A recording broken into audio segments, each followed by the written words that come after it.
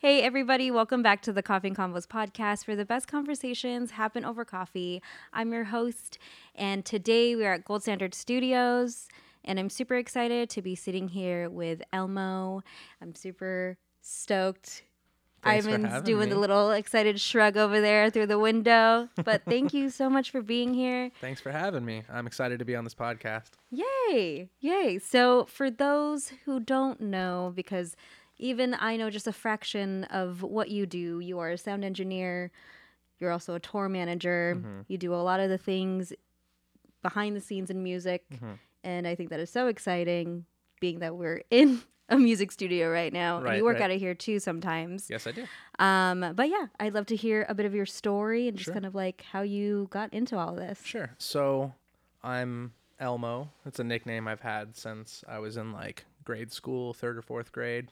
Got into music very, very early on. I have an older brother who's 7 years older than me. And so when he was in high school in his punk rock bands, I was just getting into like middle school-ish. And so I was kind of getting into that impressionable age, the preteen age, where I like started to find out what I liked to do. And I gravitated very heavily towards like the technical side of music because I grew up around music. My parents got me involved in music at a very early age. Been playing music pretty much all my life at some capacity. I'm no master by any means, but I just grew up around it, so I kind of gravitated towards the technical side to help my brother. And since then, I've just fallen into this rabbit hole and never wanted to get myself out. I've just always wanted to go deeper and learn more about what it is I'm doing, and that's kind of led me to where I am now. I started doing audio engineering at like a recording capacity, right? Like only thinking about like recording my friends' bands or whatever. And then as I just started finding out more and more, I started going to concerts more. I saw that there was a sound guy there and wanted to figure out how to do that stuff. And then I fell into live sound and that started a somewhat of a touring career, if you will. And then I started doing tour management because of that, because of just I kept learning more and more and seeing different ways to do things. And so I guess all of that is to say that I try and apply myself anywhere that I see an opportunity to, and then kind of learn what I'm doing after the fact. Oh, wow. I was actually I don't know if any of your audience watches The Office. Oh, yeah, but absolutely. I do for sure. I had just watched the episode that Nellie comes into the whole series, and she's this outside like character, and then she just walks in, sits in the manager's chair, and becomes the manager for like a season and a half. And that's kind of how I feel most times when I'm in this world. I just kind of walk in, see a chair, sit down, and take it, and then I figure out how to do that job as I'm going. And maybe not the best way to go about certain things, but I've found some sort of success in doing that. I mean, I'm still hungry, still always working, and never stop. I'm here at this studio Gold Standard all the time, probably 5 days a week. Just even if I'm not working here, I'm here trying to absorb the energy and be around the creativity and the people that come in and out of this place. That's a lot of it, is just being there, being somewhere. I 100% agree with that for sure. Just showing up and putting yourself into these situations and being able to, like you said, absorb the knowledge and be around the right people at the right time, I feel like. And not to say to like using those opportunities to take advantage of the people around you, but like just learning and growing with them. Absolutely. But what I'd love to hear is, has this always been like a goal of yours? Like you say that you see an opportunity and you take it. Have you always seen yourself being this like immersed in music and the behind the scenes of it all and like being in tour and everything? Yes, to some degree. I've always found a community within music and art, but mostly music. Like I like art, and I like, as generally as it can be, I like art. But my focus and where I feel I am most understood or expressive is through music. I've taken photos every now and then. I've used Photoshop and edited pictures, and at some point there was a couple of years in high school that I thought I wanted to be a photographer, and so I've kind of explored a couple different avenues, but I feel most comfortable in music. So yeah, it kind of has been something that I have for some time seen myself doing, and envisioned a future with myself being in music, and that could always change, and I don't think it will ever be a point where I won't have that connection to music or the culture of musicians or just people who listen to music too. Right. I feel very connected to music as an art, but as far as I can remember, it's always pretty much been music. It's been find a way to make this your career, because there are avenues outside of the pure creativity that can supply me with what I need for a future, for a career, for all of that. I kind of see it as a little bit of entrepreneurship, because in this world, more so now, I'm realizing you kind of have to work multiple facets of this industry, whatever industry you're in creatively. Yep. You have to be wearing many hats. It's almost a requirement, is what I'm feeling. That's how I got into tour management, is because I was doing audio and just sound for the longest time, and then I stopped getting tours. I stopped being booked for touring opportunities because the budgets were getting smaller for a quote-unquote sound guy or a sound girl. So I started to realize I needed to find a way to make myself more valuable, and that found its way through tour management. Or another opportunity that I could have gone through is production management or tour booking or being an agent or something. There was definitely many different avenues that were less quote unquote creative, but still very thinking outside the box. Right. Yeah, I mean, it's all just, you have your one vision and thinking about how hard you're willing to work to maintain that, and what else you are willing to do to keep that your main focus, right? That's kind of that's kind of the name of my game for the last couple of years, is stay valuable, stay relevant, but keep your main, your one true love, so to speak, keep that as the main focus. I love that. I love that you said that you have to take on multiple hats, because as I quit my job in the last year and I really had to figure out this whole freelance situation that I'm in, where I did social media marketing for the longest time. Sure. And I had to figure out how do I market myself now? Yes, and make absolutely. myself valuable. And Yes. I had to learn photography, and in some cases record things for video for clients, right? Because they're like, well, I want to use video. I'm like, crap, I don't know what the hell I'm doing. Right. But you're right. It's you always have to continue learning and staying relevant. And I think that's such a great way to even just start this conversation, because I feel like there are times where I feel like I'm not good enough, and having that I can very much relate to that. Self-worth, or imposter syndrome. Why would people hire me? Because Sure.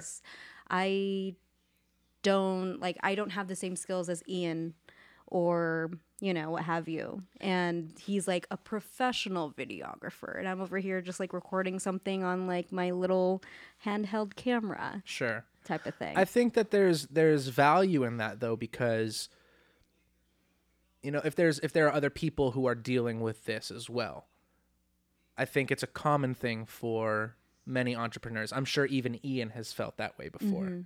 I know Iman and I have had many conversations about this sort of phenomenon where you're feeling like, why me? What is my value in comparison to others? But I think just the fact that there is that conversation, even if it's an internal monologue, the fact that it's there means that you're hungry enough to try to either A, find an answer, or B, not care about the answer and continue to push through it. Because that's so important. If you don't feel that drive to, even like you were mentioning, you're like, why me? Like, why would they want me to do this video instead of someone else who's a quote unquote professional videographer?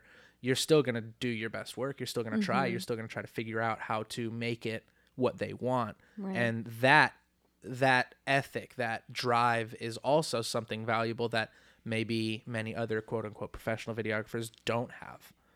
And there have been times that I've lost that drive, and I've been almost too self-confident in my work, where I lose opportunities because I think I'm approached by a client and they say, I want to do this. And in my head, I'm thinking, I can't do that. I don't do that. And I will not try to do that, rather than, maybe I could do something like that. Let's go ahead and explore that. And, I might not give you the A++ quality that you're looking for, but I'll give you a solid B-. Yeah. Like, it'll be almost there for someone who doesn't really know what they're doing. I think that's also important. You could miss a lot of opportunities by not rising to that occasion, even if for no other reason than to try and say that you did it. I think that that's super important for people that are trying to just be creative and make it. It's opportunity will knock on your door, and you're either going to answer or you're not. Damn, that's so real. Yep. That's the way that I view a lot of things. Is it's about, are you going to answer that door, and are you going to try, or are you just going to let the opportunity pass you by because you're either comfortable or don't know what to do?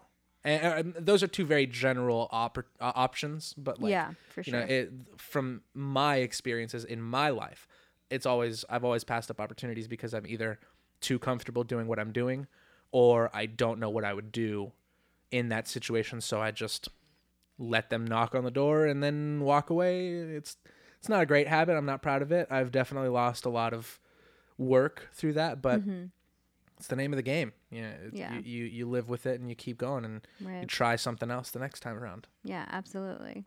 So what would you say your title is? Not to put you in a box, but just so people kind of understand what you do. So you are a freelance audio engineer? Yes, I would consider myself primarily an audio engineer because that is what I've spent the most time doing.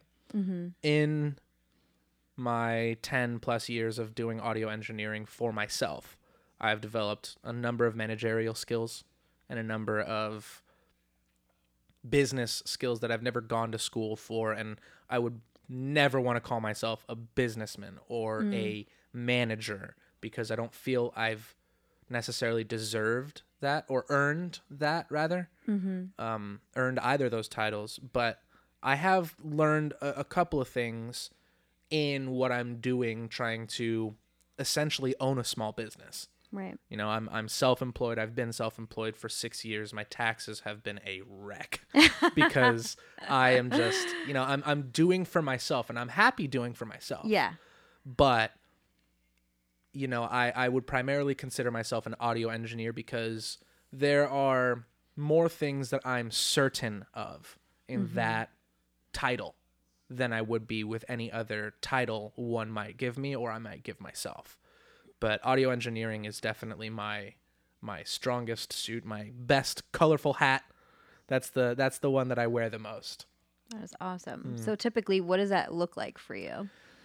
What exactly do you mean? What does that look like? What is your everyday life as okay. an audio engineer? Well, I know Ivan's because I'm here at the studio and I see him all the time. For the majority of the time, my day-to-day looks like coming to one of the various recording studios in San Diego, spending a bunch of time there, either working, observing, or simply just being here, hanging out. And then, depending on the day, I would be, after this, heading to a concert venue, and not to attend a concert, to work a concert, because not only do I do in-studio audio engineering for like making a record or producing or something like that, I also do work in concerts, and I will help make the artist on stage have the sound they desire for the audience. So a typical day will end with me at one or two studios, and I'll end up at a concert venue or two. And then probably after that concert is done, right back to the studio and then go home. All the while I'm surrounded by music, I'm surrounded by creativity, by art. More than anything, I'm surrounded by invigorating conversation and a lot of ideas. And that's what I've wanted to be around. And so I've kind of gone above and beyond to position myself around people who have ideas. I've just felt that I've been more stimulated around that topic of conversation rather than going to a bar with a bunch of my friends and just talking crap about other people we know or gossiping about this, that, or the other. I'm very, very much moving myself towards being around idea conversations all the time. I think the only times that my days don't include going to the studio or ending up at a concert venue are days that I'm on tour, and tour is pretty much all about the one or two jobs that I might have. So it's pretty much all about if I'm on tour as a tour manager, it's pretty much all about my managerial duties all day long. If I'm a sound guy, then it's pretty much all about the 30 minutes, 45 minutes, hour-long show that I'll be doing pretty much all day long. But other than that, my typical day is when I'm at home. I'm in studios all day long, at the gym when I'm not, and then at a concert venue, spending time with my family and my loved ones. I live what I consider to be a very simple life, but by no means am I saying that I'm ungrateful for that or that it's not exciting within itself. Yeah. But that's the only really way that I could put it. I'm just around a bunch of ideas and a bunch of I love that. really cool gear and a lot of microphones. Lots of microphones. So you're definitely not foreign to this situation right now. Certainly not. Sitting in a room with a microphone in my face, that's definitely very normal for me. Nice.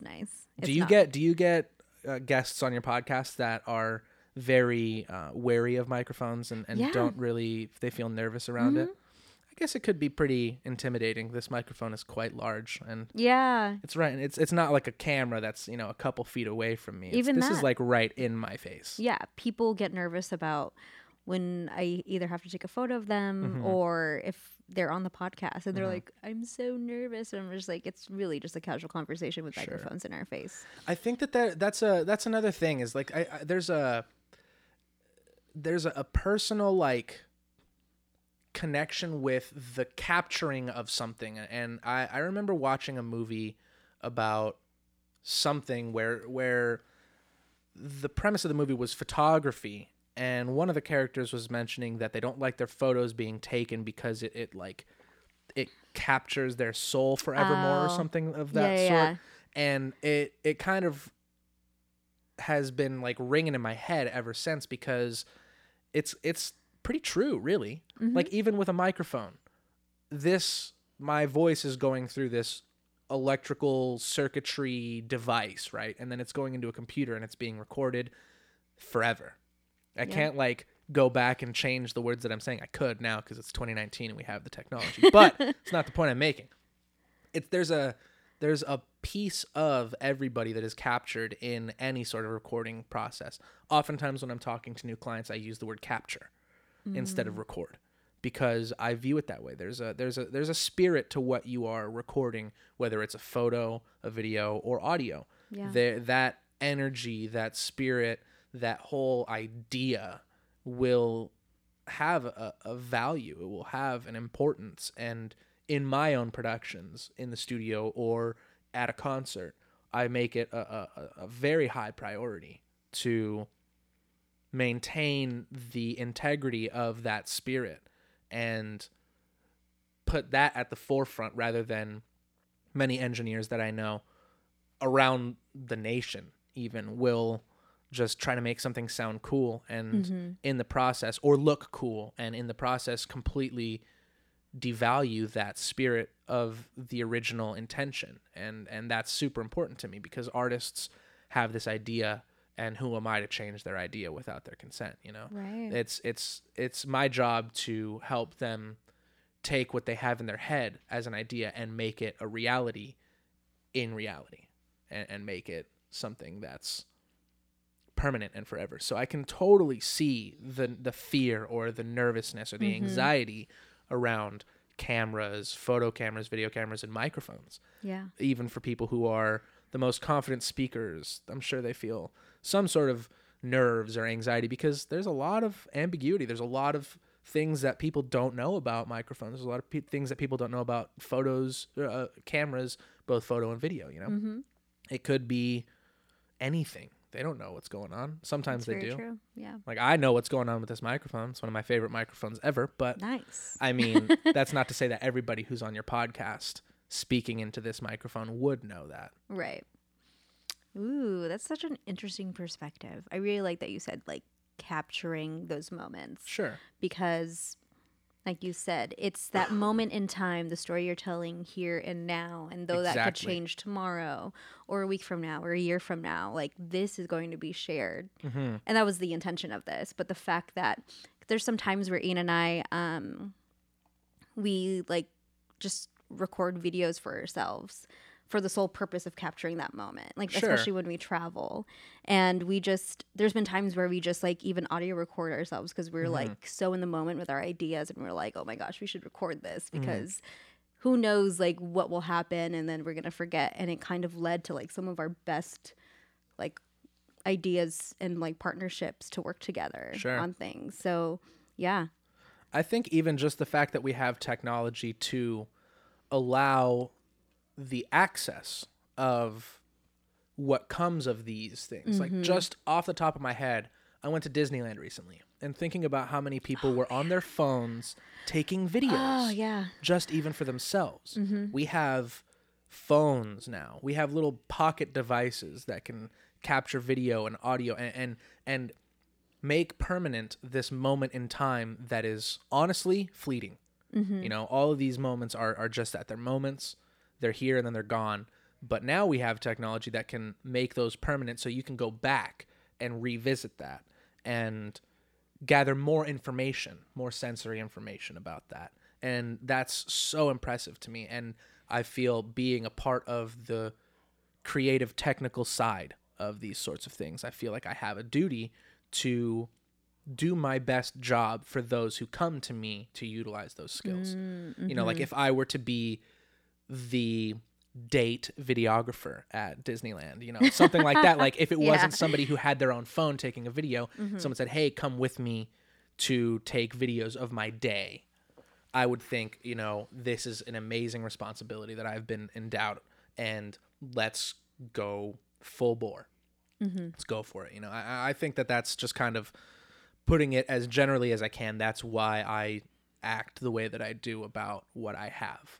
I've only done a number of different, like a handful of different things in my life aside from audio. One of them was I also did web design and marketing for a little while. Oh, nice. So I also kind of, in my wearing many hats, have kind of explored other options to see what else I could be doing. Again, trying to remain relevant, trying to remain valuable, if only just to myself. But it's pretty wild. This whole new technology stuff, like we're talking into a microphone, and I'm thinking right now, these microphones have been developed for decades. And when they were probably first developed, the idea of a recording being streamed to millions of people was as crazy as flying cars or cars that drive themselves. You know, now we're here, we have cars that drive themselves, and we're using the same technology. It's all just mind-blowing to me. It's all just so mind-blowing. Cool. I love that perspective because there's times where I have conversations with people about technology and it's actually more of a negative perspective, and how when you brought up Disneyland, I expected more of like everyone's on their phones. Oh, I mean, well, yeah, everyone is like, on their phones, but versus enjoying the moment. Sure. You know, I think it's just, present. I think the conversation is just changing, really. I think people are still enjoying the moment, but they're choosing to enjoy the moment in a way that will allow them to enjoy it further than just that one time. And I think that that's not only important, but I think it needs to be kind of, it needs more light. It needs more visibility, because I mean, I see it all the time at concerts. Thousands of people in front of me when I'm at the mixing board. They're looking forward the same way that I am, but I'm behind all of them. So they don't see me looking at them with their phones up. And there are so many people that I know that would think this is egregious. Why would they be on their phones when they're at the Right. concert? This only happens once. Like, yeah, sure. But because it only happens once, they want to hold on to that memory forever. And I think that that's important. Who am I to judge how somebody enjoys themselves? Right. It's not my point. It's not my place to say that. And it's not my prerogative either. My whole thing is to help people enjoy. So, yeah, I mean, I do believe that there is a whole lot of negativity about technology. And I think, the internet could be a war machine and it could change the entire world. Just thinking about it, I mean, the internet's only, 20, 30 years old? Right. Yeah. And so much has changed in that time. Much. And there's a lot of good, there's a lot of bad, but I don't know, I guess I just try to focus on the good when there's equal parts of both, why Exactly. why focus on the bad stuff and try to, it's not going anywhere. Right. The internet is not going anywhere. So if I just demonize it and be an antagonist about it and not vouch for it, then I'm just going to get passed up. It's just going to keep growing and growing, and there's going to be someone else out there that's going to utilize the power that it has, whether it's good or bad, and I'm just going to get left in the dust. Yeah. And that's not what I want. I want to be relevant. Exactly. And Exactly. keep trying. Yeah. No, I love I mean, that. without all the technology and the internet and any stuff related to that, like this podcast might not have ever been an idea of yours. The people who are listening to this might not have ever had the ideas that they've gotten from the guests on your show or from you yourself, just from your perspectives. I think it's a fantastic thing, I but love it's it. just misunderstood. Yeah. As absolutely. most great inventions are. It's just misunderstood at first. It's Frankenstein. That's a good point. That's a good point. You mentioned earlier that you do your freelance work and you also do live Sound, audio- yes. live sound. So what is the main difference between the two, and what are some of the challenges that you experience? So, the easiest way to explain the difference between doing live audio and being in a recording studio doing a record is that the live audio feels like training, like weight training or the gym for making a record, because you are faced with a challenge that is more impactful than anything else, and that is time. When you are at a concert or at a gig that requires you to be, it's a live in-person event, you're only given that time frame. And let's just put it in the perspective of a concert. You have a 30-minute window to identify and troubleshoot any problems that you might have with your gear, with the artist, with the environment, and you have to identify that, fix it, and do it 15 seconds ago, because there's a sea of people that are relying on you and your skill sets to give them what they want from this event. Whereas in a studio, you're isolated, you're behind closed doors, you more or less have the benefit of time on your side.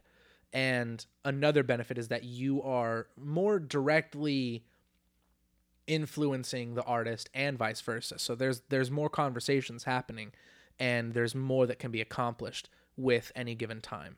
So for me, I always work very, very hard and fast at a concert, but when I'm in a studio, I'm much more leisurely and a lot more available to ideas and conversations, because I don't have this small window of time that I have to really focus on getting something right or fixing a problem. Yeah. That's pretty much the biggest difference between live sound and studio sound. Another huge difference that I'm becoming more aware of now in my sound journey, if you will, is that being at a concert, you use the same skills but in a different way. Okay. And I'm starting to realize that, where a photographer might equate that to lighting scenarios. You have studio lighting versus natural lighting. That plays a huge difference in the lenses that you would use, Right. the aperture settings, the f-stops, all that makes a big difference with the lighting source. And I guess that's kind of the big new journey for me, or the new challenge for me, is learning how to utilize the skills that I've learned over the last 10 years and do them differently, because I Right. have to in my live sound stuff and my concerts and whatnot. There's a couple of differences, but Yeah. most of it is just, it's just technical stuff, and it's looking at things in a different way. Mm-hmm. At the very beginning of me doing live sound, I was very overwhelmed and very intimidated because I knew that there was going to be differences, but I wasn't receptive to the possibility of them being simple changes or perspective changes. And now I'm just kind of sitting back. I know what I know, and I feel like I still learn. I don't mean to say that I don't learn anything, but I'm confident in my skills right now. Mm-hmm. And so I'm kind of banking on that to help me strengthen both sides of that. You know, there's I'm my prerogative is to be the best audio engineer I can be for myself, Mm-hmm. and not be the best in the world. Right. That's how I started. I was like, I want to be the best audio engineer in the world. I want to be the best record producer ever. I want to record everything. I still want to record everything, Yeah. but I feel like there's been a huge weight off of my shoulder, or huge weight lifted off of my shoulders, rather, in me realizing that I don't need to be the best in the world. I just want to be the best that I can be with the skills that I have, and continue to learn from that, and just get better at that. I love that intention of kind of like filling up your cup before you fill up somebody else's. Exactly. That's something that I've had multiple conversations with people in the last couple weeks, especially because it's the new year, right? And people are like, I need to focus more on like self-care and then the things that I want to do, because why aim to do something for a title to be the best in the world, right? Like, this podcast isn't going to be like the number one podcast in the world, but I want it to be the best podcast that I can create with my friends, right? And I think that's super important for anybody that's creating anything. It's so easy to get lost in the competition, but if you remove the competition altogether, if even only just from your own mind, then your ability to get better at what you're doing becomes so much easier. All of it just gets so much easier when you're not competing. And the only competition that you have is yesterday's self. That's really, love that. Yeah. I feel like a lot of the creatives that I meet, and I meet a lot of creative people on the road, at any given day, I'm probably meeting at least 2 to 3 new creatives, even in town, on tour, at a concert venue, at a coffee shop. Everyone is competing, and it's a culture of competition. I don't want to be involved in that culture. I want to be aware of it, and I want to know what's going on, but I'm not in it to be better than anyone else. I'm in it to be the best that I can be. And I think that a lot of creatives who are struggling would benefit from exploring that, if only for a month or a week or a day, seeing what becomes easier when they stop competing with those around them. I love that. I love that. One of the questions that Justin wanted to ask Sure. is, what do you do when the music stops? What do I do when the music stops? I breathe, and that's not... it's not just like I physically breathe. I when I'm not working, and I find this a lot when I get home from tour, because I invest so much of myself on the road. I get a chance to release and not focus on it. And at this point, I've been doing audio freelance, whether it's on the road or at home, in a studio, at a concert venue, whatever. I've been doing it for so long that it has become a part of my identity. So when the music stops, I have an opportunity to really just relax and enjoy my surroundings. I live in San Diego. It's one of the most beautiful cities in the world. It truly blows my mind how lucky I am to be living in a place like this. And oftentimes I can get carried away and not remember that. So when I'm not working, when the music stops, I have an opportunity to bask in this paradise that people save their whole lives to come spend a week at. And I get to live here and call this home. So I get a chance to breathe. I get a chance to relax. Also, when the music stops, I get to have fun. I've been going to the gym a lot, and I'm not trying to get super buff, super jacked or anything. Like I enjoy having that time to care for myself. Yeah. I think that right now in my mid-20s, it's increasingly difficult to give myself time for self-love.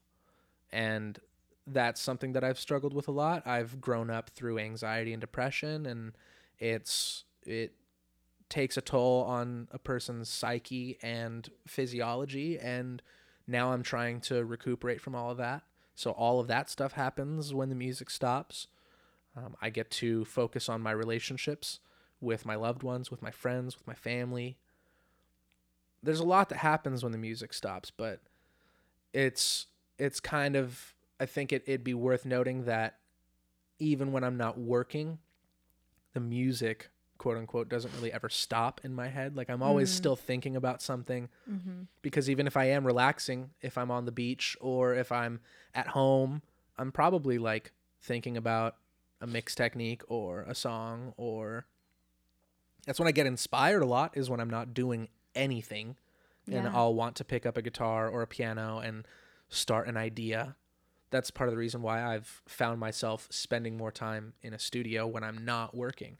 When the music stops, I'm still around music. So it's kind of, it's interesting. I don't ever feel that it does stop, but I feel a lot of creative people would probably say the same thing about their own creative outlets, absolutely. that it never really stops. It's always something that's like a 24-hour job sort of thing, but it's not really a job at that point. It's kind of a passion. Yeah. What about you though? What do you do when that music stops? You know, like when you're not thinking about your podcast or not taking photos, what are some things that you like to do? It's a great question. It's a little challenging to answer that, right? It is. Something that I've been trying to do a lot more is just read, pick up more books. I just finished Stephen Pressfield's follow-up to The War of Art, and it's called Do the Work. Wow. Okay. And that was like I read that in like the first week of January. And it just like kicked my butt. And I was just like, I have to just do the work. Like, duh. Yeah. Right? It just like makes total sense. And picking up other books and reading more about like marketing and stuff. Like Steph Godin wrote a book called This is Marketing. And I'm reading that right now. And it's so good. And I've been listening to him, his talks and all the interviews he's been on. And he's like one of the people that I would love to have on the podcast too.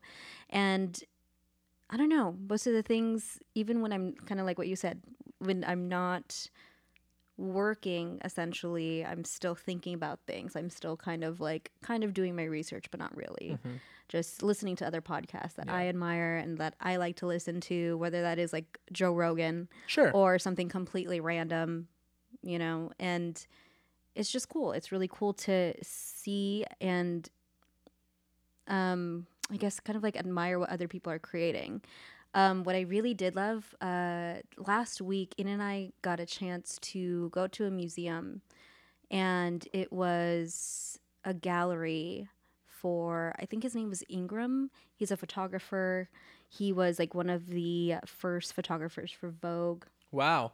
This was like back in the 40s. Wow. So it was like, and he passed in like 2007. So it was like basically his life story and photos. And That's seeing that very progression was just like incredible, because you got to see how he picked up a camera. I don't even know if that's his name, but I'm going to say like this guy was incredible. And he was able to pick up a camera after he decided like, oh, I wanted to do like sculpture art or something. And then he wanted to document his travels and then that just became the thing. Wow. And sometimes the story goes that way. It's something of, I pick up a different tool for a different art because I need a different way to express myself since my passion became my job. Yeah. That's another thing that I see a lot is creative people, they go all in for their passion and then it becomes work. And then their passion no longer gives them any sort of relief. Damn. And then they feel lost, and that the part of their identity that once gave them life is now very constricting and confining. And it's very difficult to break out of that. And I've felt that way. It's really, really refreshing to hear that you and Ian went to an exhibit that almost showcased that. And it was a primary point that this person, this artist, started what they were most remarkably known for simply by needing an outlet from what they were doing before. Mm-hmm. And it can be something simple as that. Yeah. Just picking up a different tool and using it however the heck you want. Right. For whatever reasons you want. And then it becomes something incredibly remarkable later on down the line. And it's super refreshing to hear that. I think something that you said was very interesting.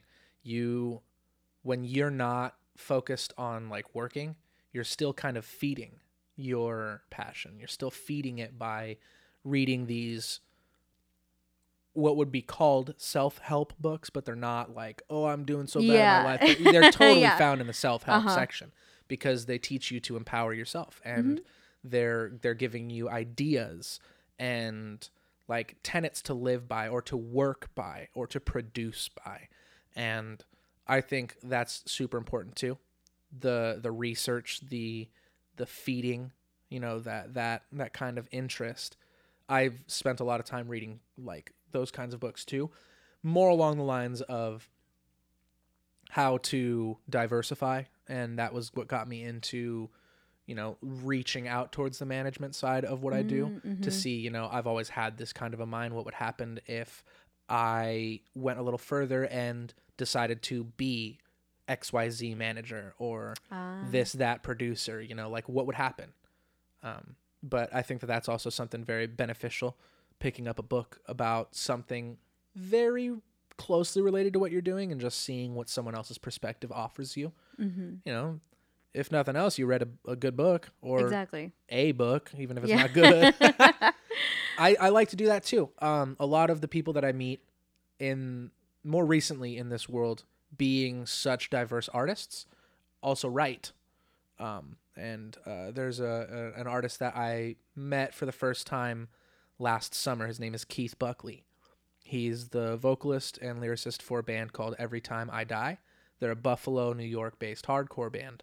And I grew up listening to his music, and I've always felt very connected to the lyrics that he wrote and has written and continues to write. And just the way that he puts words together is very witty and cool, and I like it.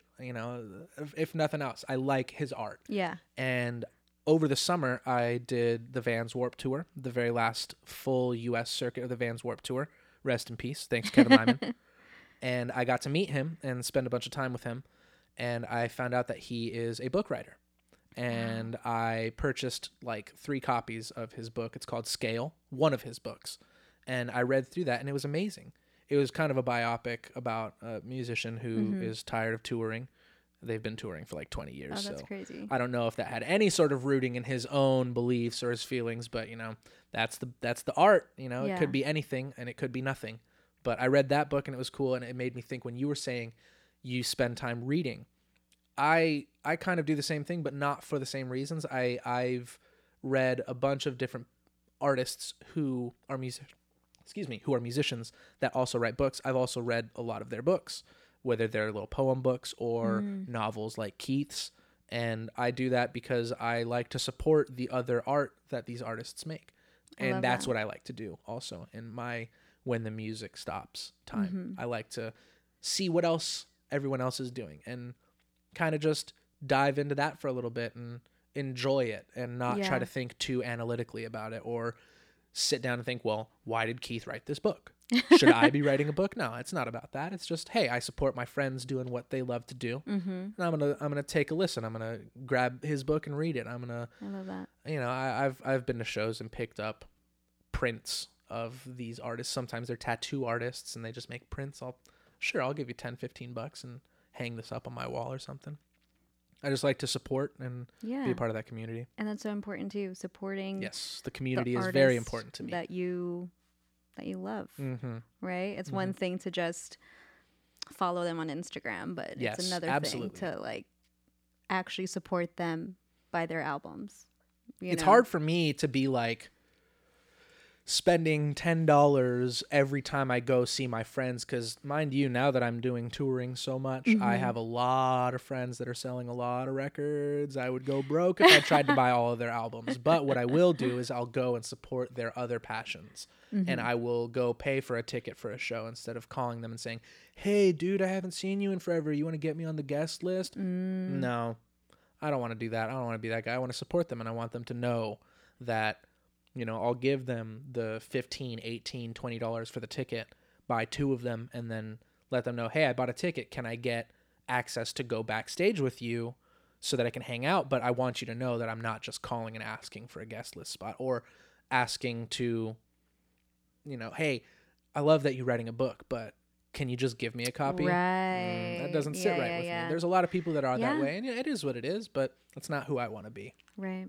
That support means too much to me, and I don't really have any assets like that. Like, I haven't written a book. I don't have any t-shirts. I don't have any pins or anything. Like, I'm just a sound guy. So if I had something, I'd be kind of annoyed if someone was just like, hey, you spent hundreds of dollars on the creation of this one thing. Give it to me for free, yeah? Just because we're friends, yeah? No, that would make me feel really bad. Yeah. So I never want to be that person to someone else. Yeah, But absolutely. it's just, community is really important to me, especially artistic community. It's not a competition. It's not a competition to me.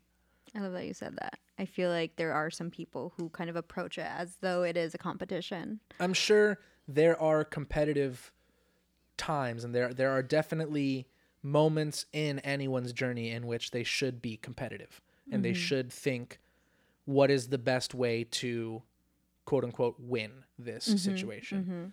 But I just think, if you go and do that all the time, then you're missing out on a lot of opportunities. You're going to be the one with your head buried in your phone at Disneyland rather than realizing that you're at Disneyland, Yeah.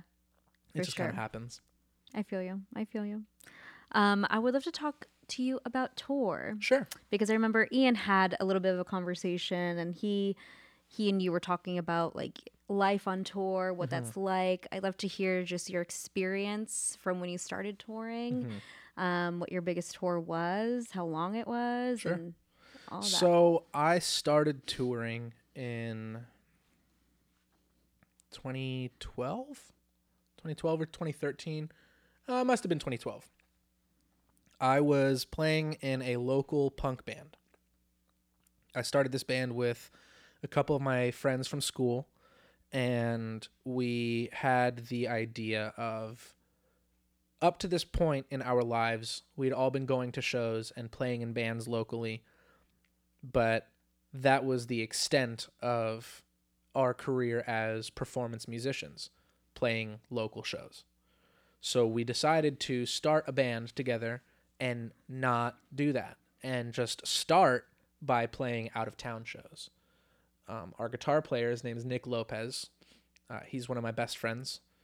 He bought a van. He sold his truck, and he bought an 8-passenger Ford Econoline club wagon van off Craigslist. And we all went in that van and just played a show in Reno or something, Tucson or something like that. And cool. The first show that we played was an out-of-town show. And then from that point, we just continued to play out-of-town shows. I think this particular band, the name of the band was Brave Coast.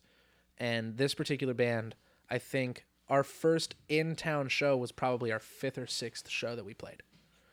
And at that point, we were like, this is a lot easier than we thought. It's expensive because we didn't have any backing. We didn't have anything. It was all out of our own pocket. Yeah. And all the shows that we played out of town, we had to set up. And so it was a lot of effort and a lot of time invested, but we got the feeling of being out on the road. And then that's when I caught the bug, the travel bug, if you will. So I started trying to do that more, and then a couple years went by, and I think it was 2013 or 2014, I did my first tour as a sound guy or something. I don't even it was a sound guy, but I didn't really get paid all that much, and it wasn't for the money, and it was for a band that I wasn't very close with, but they were local to San Diego. They were going out on tour, and they knew me as a studio sound guy, and they trusted me to go out on the road with them. The name of that band was Adestria, and I don't think they're a band any longer. But we went on tour with a couple of bands that are still bands and are still very active. The headliner, who is the main act of the tour, is a band called Attila, and they're definitely still very active. There were other bands on the tour that some are still active, some have rebranded, and that was like my first, what I would consider professional tour, because that was booked by someone who wasn't myself. There were managers involved that weren't myself. There were bands involved that I had nothing to do with getting a hold of. So that was my introduction into the professional side of touring. And since then, I've just kind of tried to go the next step and get a better position the next tour. It's the same way that you might have a job and then you either lose the job or you lose interest in the job and you think, what's the next step? Where can I go from here? Touring is a lot of interaction and very little privacy. Even when you're on the upper levels of tour with like tour buses and backstage green rooms and dressing rooms and this, that, and the other thing, there's not a lot of privacy and there's not a lot that you can do for yourself. There's ways to, make space and make time for yourself, but more or less, for anybody that's interested in getting into touring and going on the road, you have to be prepared to have zero personal space and zero privacy. It's very much like living with roommates that live in your room. And though you can, like I said, make your own space and have your own time, there will be points that you are faced with a challenging situation and there is a wrong and a right way to deal with it, because you're living with other people who are also, depending on the position, paying your way, or they are who you have to pay. So either way, there's definitely motives behind everything that can get tricky, and I've seen a lot of people fall out of touring because it's not for everybody. It takes the right kind of person to be on the road. It's you hear it a lot from people who have toured for years, but it is very true. It's not for everybody. But I have found success because I enjoy the traveling and I enjoy the work. I really do enjoy working hard the way that I do when I'm on the road. I wake up at work and I go to sleep at work. And I guess you could call me a workaholic because of it, but I've done that at the studio as well. I have done 24-hour sessions, literally working for 24 hours from midnight one day to midnight the next day. And it's not as tiring to me as it could be, but maybe it's because I'm younger and I still have the time and the energy. Currently, I am touring with a couple of different bands. This last year, I worked with a band called Motionless in White. I do a job called Monitor Tech. My job revolves around what the artists on stage are hearing and how they hear themselves to be able to perform. So that is my job with that band, is to cater to the needs of the artists rather than the audience with my audio skills. And then I also work with another band called Ice Nine Kills. They are a band from Boston. They're like a horror metal group. And I do front of house audio for them. So my job is to be responsible for what the audience hears for that band.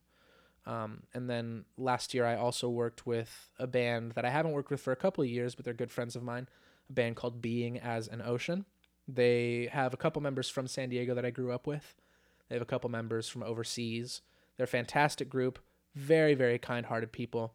I love working with them, but they just haven't been touring in the States for a little while. So I had the pleasure of working with them on their first tour back for, I think, like 2 years or something like that. First tour back in the States, which was great. It was a wonderful tour. I was a tour manager for them, and I was also their sound guy. So I like this last year, I worked with these 3 bands, and Motionless in White travels in buses. Ice Nine Kills travels in buses.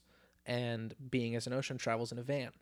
So, and Ice Nine Kills for one tour also traveled in something called a bandwagon, which is it's a company that has built out something of an RV, Okay. but it's not quite a bus and it's not quite a van. It's kind of the middle ground between the two. Mm-hmm. It's affordable for most artists' budgets. They're great vehicles, but this last year I was able to tour at 3 different capacities as far as what my personal space would allow. And even on buses, you still don't have that privacy because your only area is a bunk that's sometimes it could feel like a coffin, and that's not to Yeah. deter anybody from going on tour, but that's just the reality of it. Right. Is that even in these luxurious situations that you might see on MTV or you might idealize or see on something, it's not quite the glitz and glamour unless you are the rock star or the star of the show. Then everything revolves around you and what you need, because that's the name of the game. Yeah. And I learned that being a tour manager. It's not about how I feel being the tour manager. It's about how my artist feels. My job as a tour manager is by far the hardest job that I've ever done. But again, I'm a workaholic. I love it. So if that's something that anybody who listens to your podcast is interested in, tour management, go for it. Try it. It's a lot of work, but if you feel like you'd be good at it, chances are you probably would. Mm-hmm. It's all about what you're willing to go through and what you're willing to undertake on the road. And there's no shame in stepping away from that if it's not what's good for you. Yeah. There are a lot of people that deal with emotional issues and psychological issues that try to be on the road, and it might not be the healthiest environment for self-love. Certainly dependent on the artists that you're with and the immediate community that you have.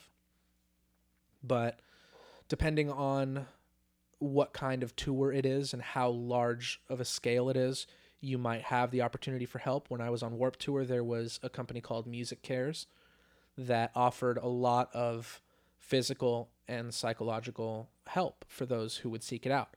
They would be doing health checkups regularly. I got my ears checked. I got my eyes checked. There wasn't any, I think there actually was a dental clinic on one date of the tour, but mostly Music Cares was there to make sure that the people who were working and on this tour every single day were getting the help that they need. And that's a wonderful asset to have on tour, because that's not always the case. You're kind of out there on your own most times. Definitely. It's fun though. I've had hard days. I've had good days. Tour is just, it's a crazy beast of its own, really. It's a lot like things that I'm used to, like jobs that I'm used to here. But at the same time, it's also nothing like it. It's very hard to describe, but the easiest way to see if you could do it, if anyone out there is listening and wants to try touring, rent a van from like the airport or something. Go grab your boyfriend or girlfriend or your brother or your best friend. Go out into the woods or up the coast or drive for 5 hours somewhere else and just sit there and try to figure out the surroundings, and then go to another city and just do it for like stay in one place for like 7 hours and then go somewhere else, because that's what it is for touring. Everyone always asks, what was, how was this city? How was that city? Did you get to see this, that, or the other thing? And almost always I'm saying, no, I didn't get to see it because I didn't have the chance to. I didn't have the time to. I'm only there for a number of hours and then I leave. Yeah. But the reason I'm in these places is not for sightseeing. It's for my job. And then if I get to see sights, that's because I've made that time for myself. I've given myself the opportunity for that space. Yeah.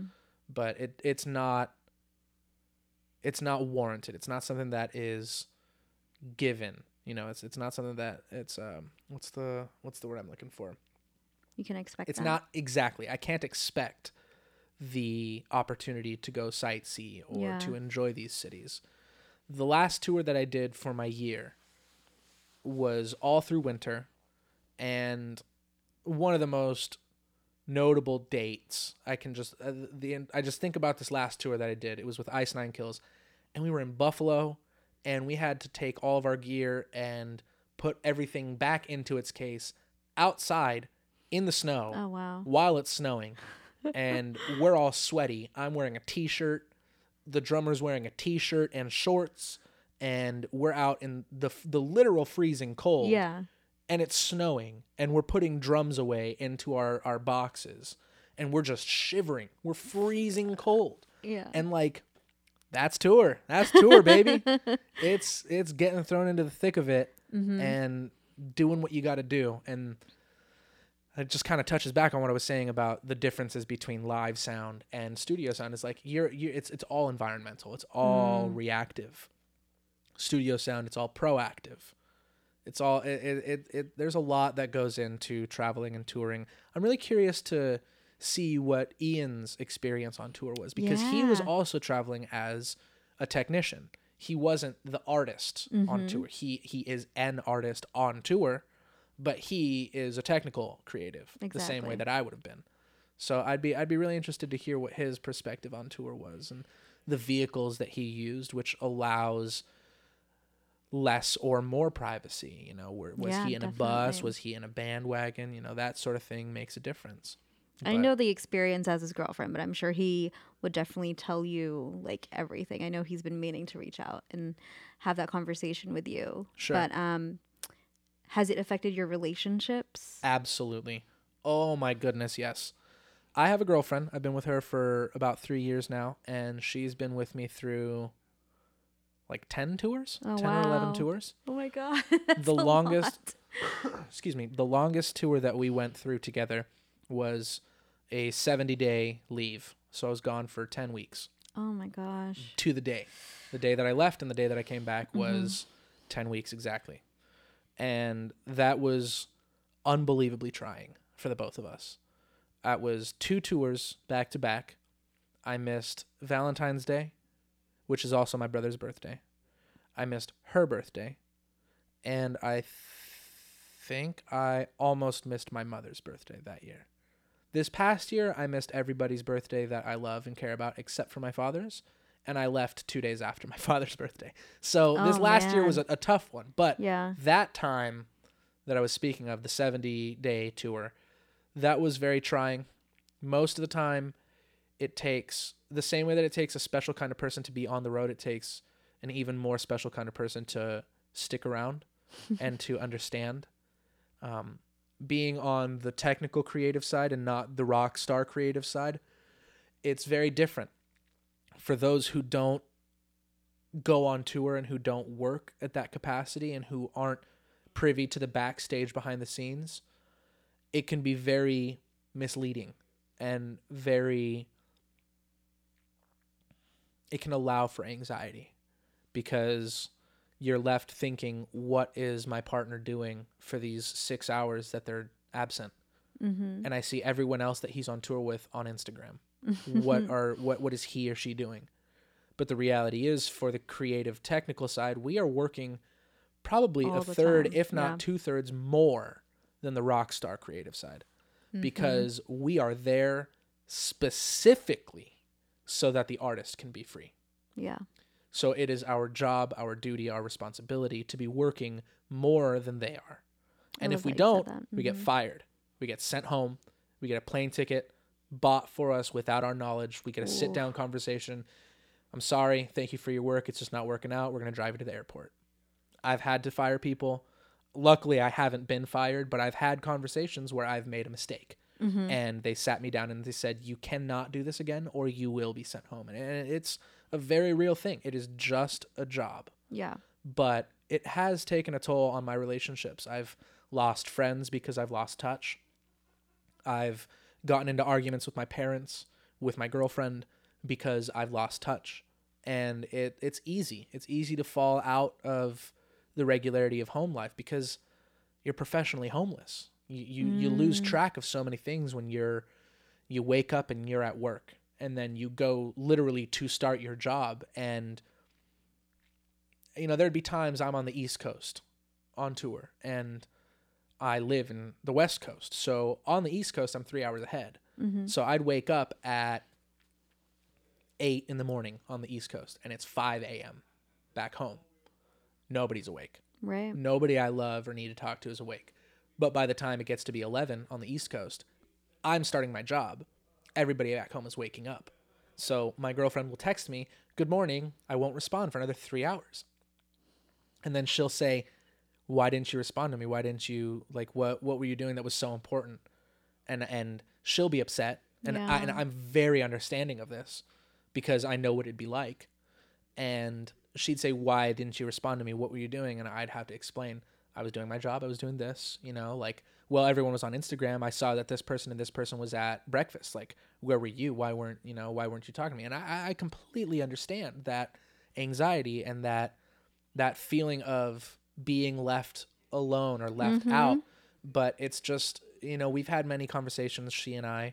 She's very understanding, and she's encouraging of this decision for me to be on tour and for me to go on tour and to work at that capacity, because I have made it my own, like, prerogative to make it financially worth it for me to leave. Mm-hmm. Because if I'm not making the money, then what's the deal? What's Right. the point? Yeah. Because I've been touring now for enough years where I don't like to be uncomfortable. I mean, if I cared about being uncomfortable, I wouldn't live in San Diego. I love comfort. So being on the road, it's not about my comfort level. It's not about anything like that. It's a job. I'm there to do a job, and then I'm there to go. I'm not there to make friends, not there to be a party guy. I do my job and I go home. I'm very friendly, but that's not my main goal. So her having seen this and me sticking to that goal of mine of just making it a job and dedicating all of my free time to communicating with her and still feeling connected with her and going out of my way to make time for those that I care about while I'm away has proven to be a wonderful, like, savior in that, because it's very easy to get lost in the tour because you're not around anybody that you know. So the people that you're with become your closest friends and your family. Right. You go out to dinner with them all. You go out to breakfast with them all. And, if you're not careful, you might lose everything back home because you get caught up in the tour life. It's a very real thing, but it can either take everything from you or it can empower you. It's just kind of all about how much you're willing to give when you're on the road, because it's a trying situation. Yeah. But if it's love, it'll never take everything away from you. You know what I mean? It might be challenging, never difficult.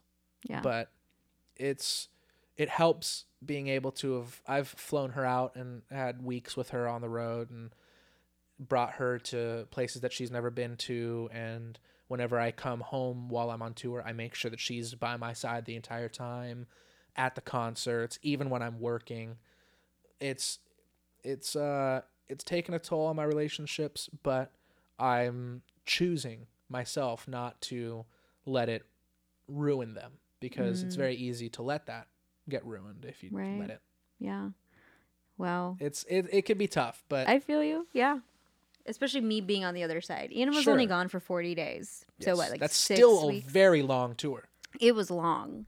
It felt like forever.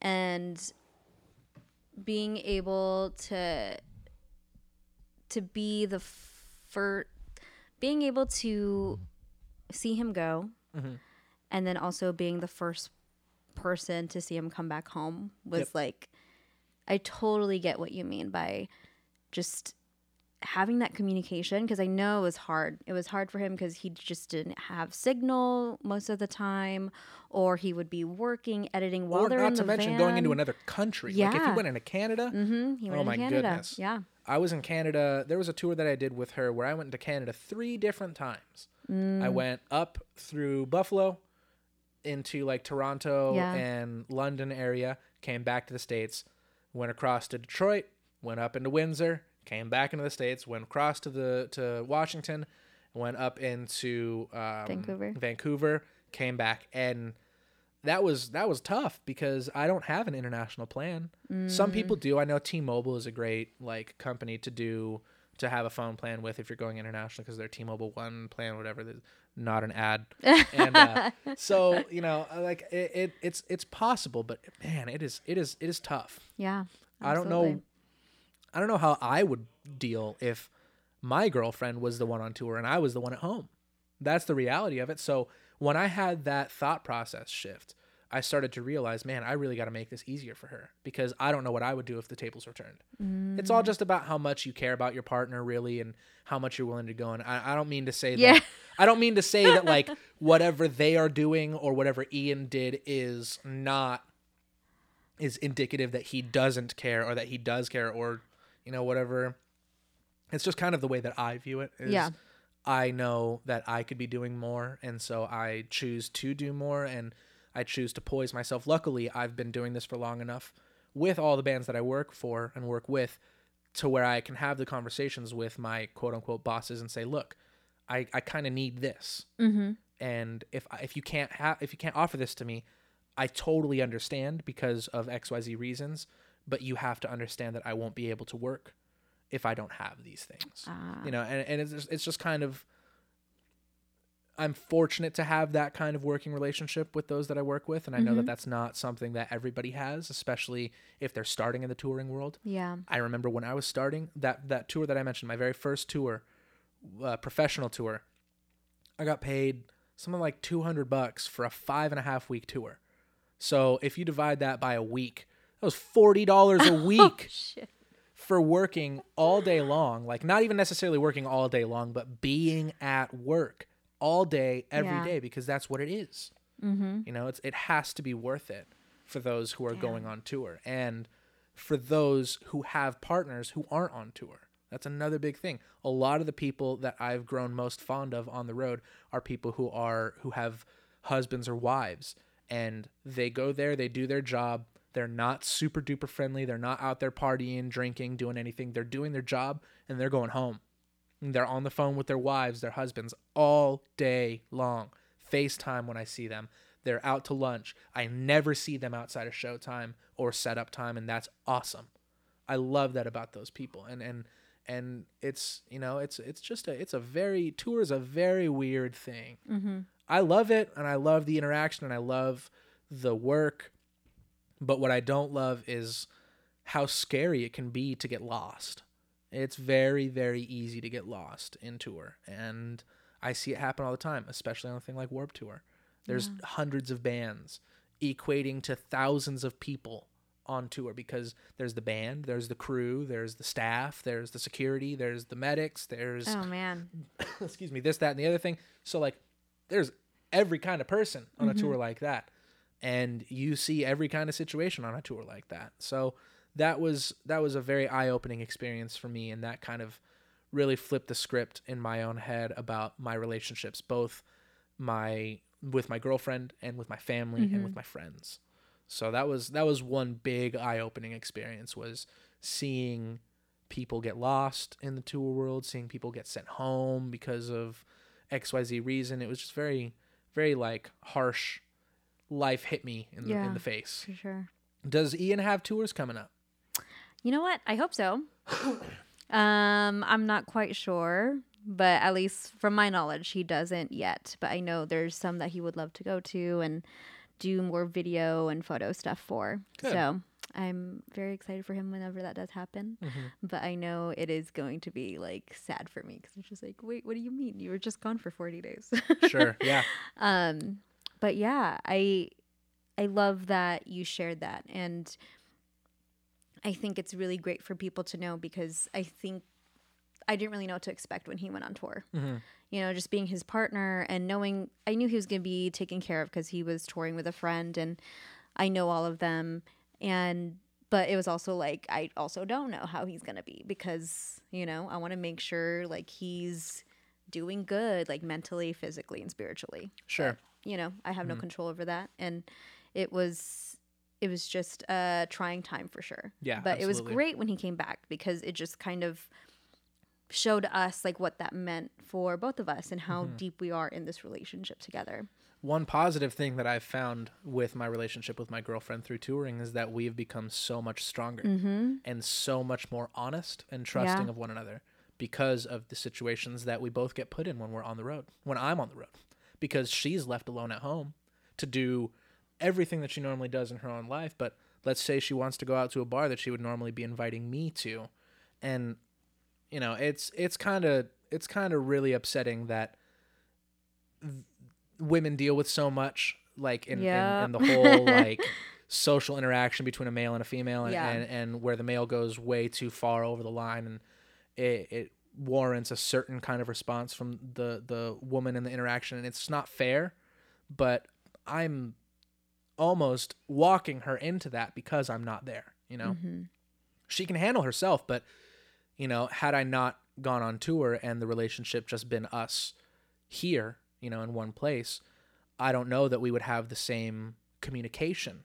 I don't know that we would have the same openness about situations like that, or honesty, you know. And I'm not saying that I don't trust that she would be that way, but this is the way it is. It is not that way, so I don't know what would happen. And, you know, the sorts of situations, it's very similar to a long distance relationship at times, where you don't get to see your partner for days, weeks, months on end, and you just got to trust. It puts a lot of importance on trust and faith, and knowing who you're with, and knowing how they act in these situations. And not all tour is bad. It's not like I'm out here saying that, you know, tour was like there was groupies all around and like she didn't know if she could trust me. It was more simple than that, honestly. It was very much just a conversation of she doesn't know what goes on in a day on tour until I flew her out for a week, and she got to see. I wake up and I'm at work, and I have to start working, and sometimes I get woken up to work to go deal with something at the hotel, or something someone tried to break into the vehicle or something. I have to be the one to be responsible for those sorts of things. So it was a very revealing, it's been a very revealing journey for the both of us, and it's taught us both a lot about ourselves, having this long distance dynamic added into our relationship. We're all about each other, both of us. Yeah. So having me forcibly removed, I mean, granted, it is by my own will because I want to make this money. Right. But having me removed and separated from her in distance and in physical location, like it's brought a whole different level of trust into our relationship, which I'm grateful for. Yeah. And some people have that, some people don't. I think it's not really the tour that will break that. It's all about how hard everyone involved is willing to work for that, or if it's even right for them, because it might not be. Whether the touring isn't right for the relationship, or the relationship isn't right for touring. Yeah, it's something, that's for sure. All right, a few last questions for you. Sure. I'm sure you know who this is from, but how was it editing drums for Nickelback? The Nickelback question. So yes, I did work on the newest Nickelback record. I did some editing for that, and editing to put it more plainly in my job. It's more about cleaning up audio files. So in any sort of capture with an audio file, there might be unwanted noise. There might be, let's say for a vocal, there might be like lip smacks, like something like weird noises like that. I would go in and cut that out and omit that from the final audio file that might be heard on the record. I didn't work on any vocals, but for drums, the name of that game is time alignment.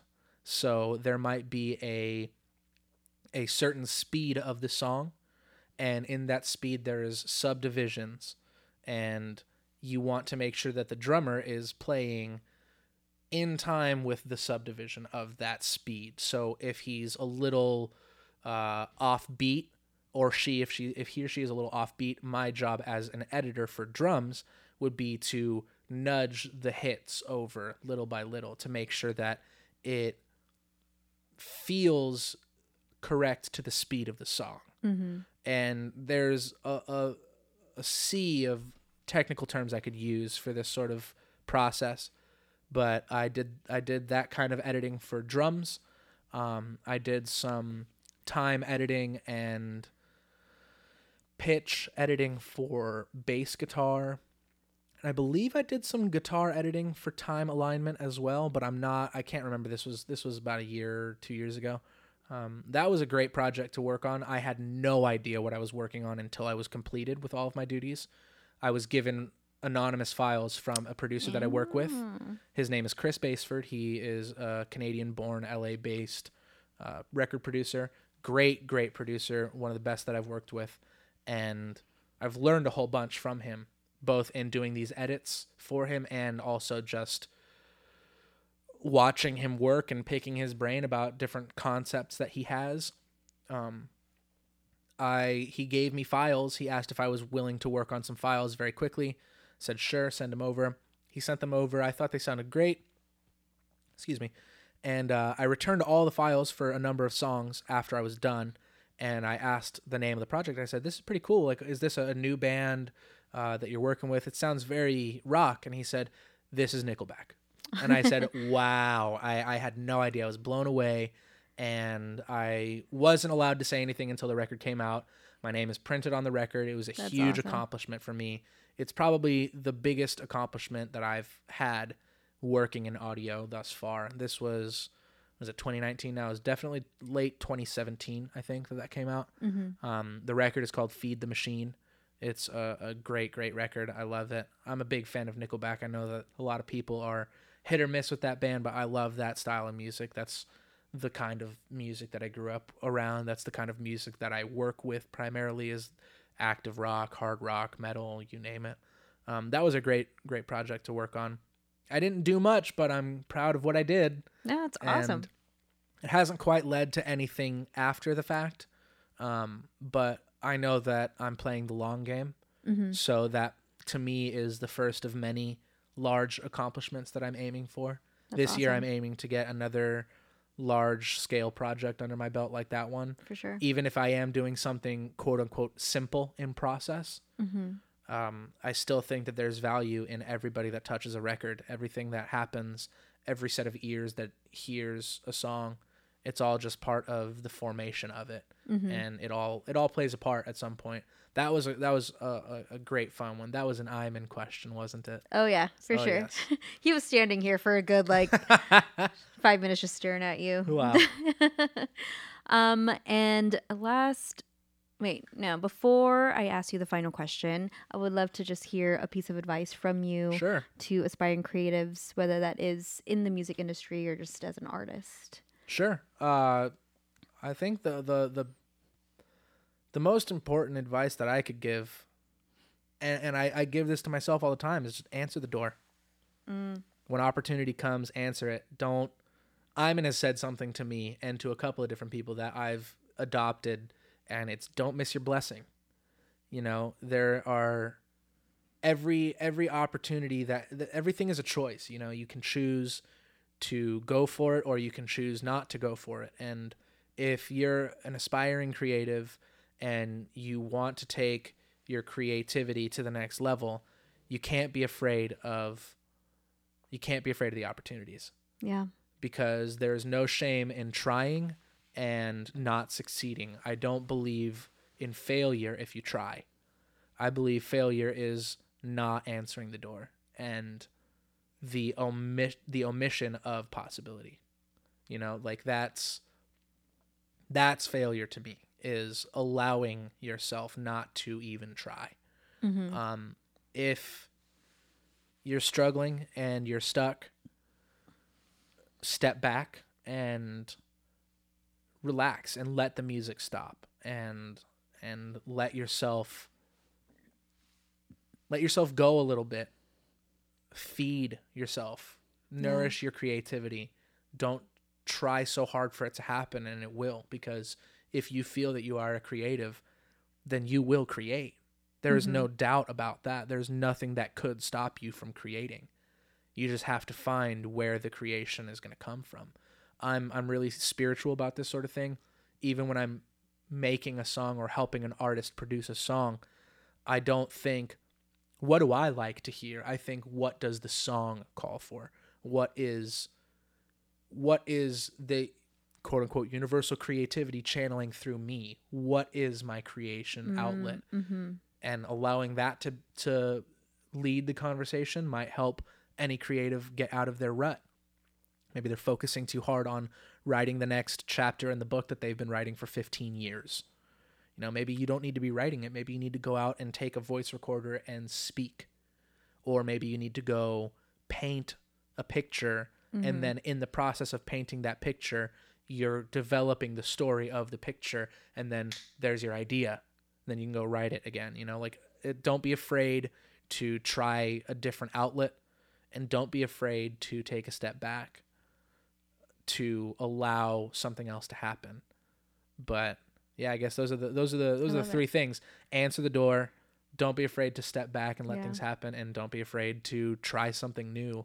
If for no other reason than to say you freaking did it. You know, go to a pottery class, paint a ceramic bowl, and have fun. You know, it's all about creation, and like I said, if you're creative, you're gonna create. There's no doubt about that. Yeah, definitely. And one last question. Sure. If you can have coffee and combos with anybody, who would it be? Ooh. Do they have to be local to San Diego, or no, not anybody? Dead or alive? Mm-hmm. Ooh. That's a really, really good question. And I don't really know how to answer that, but I know that I love having conversations with people.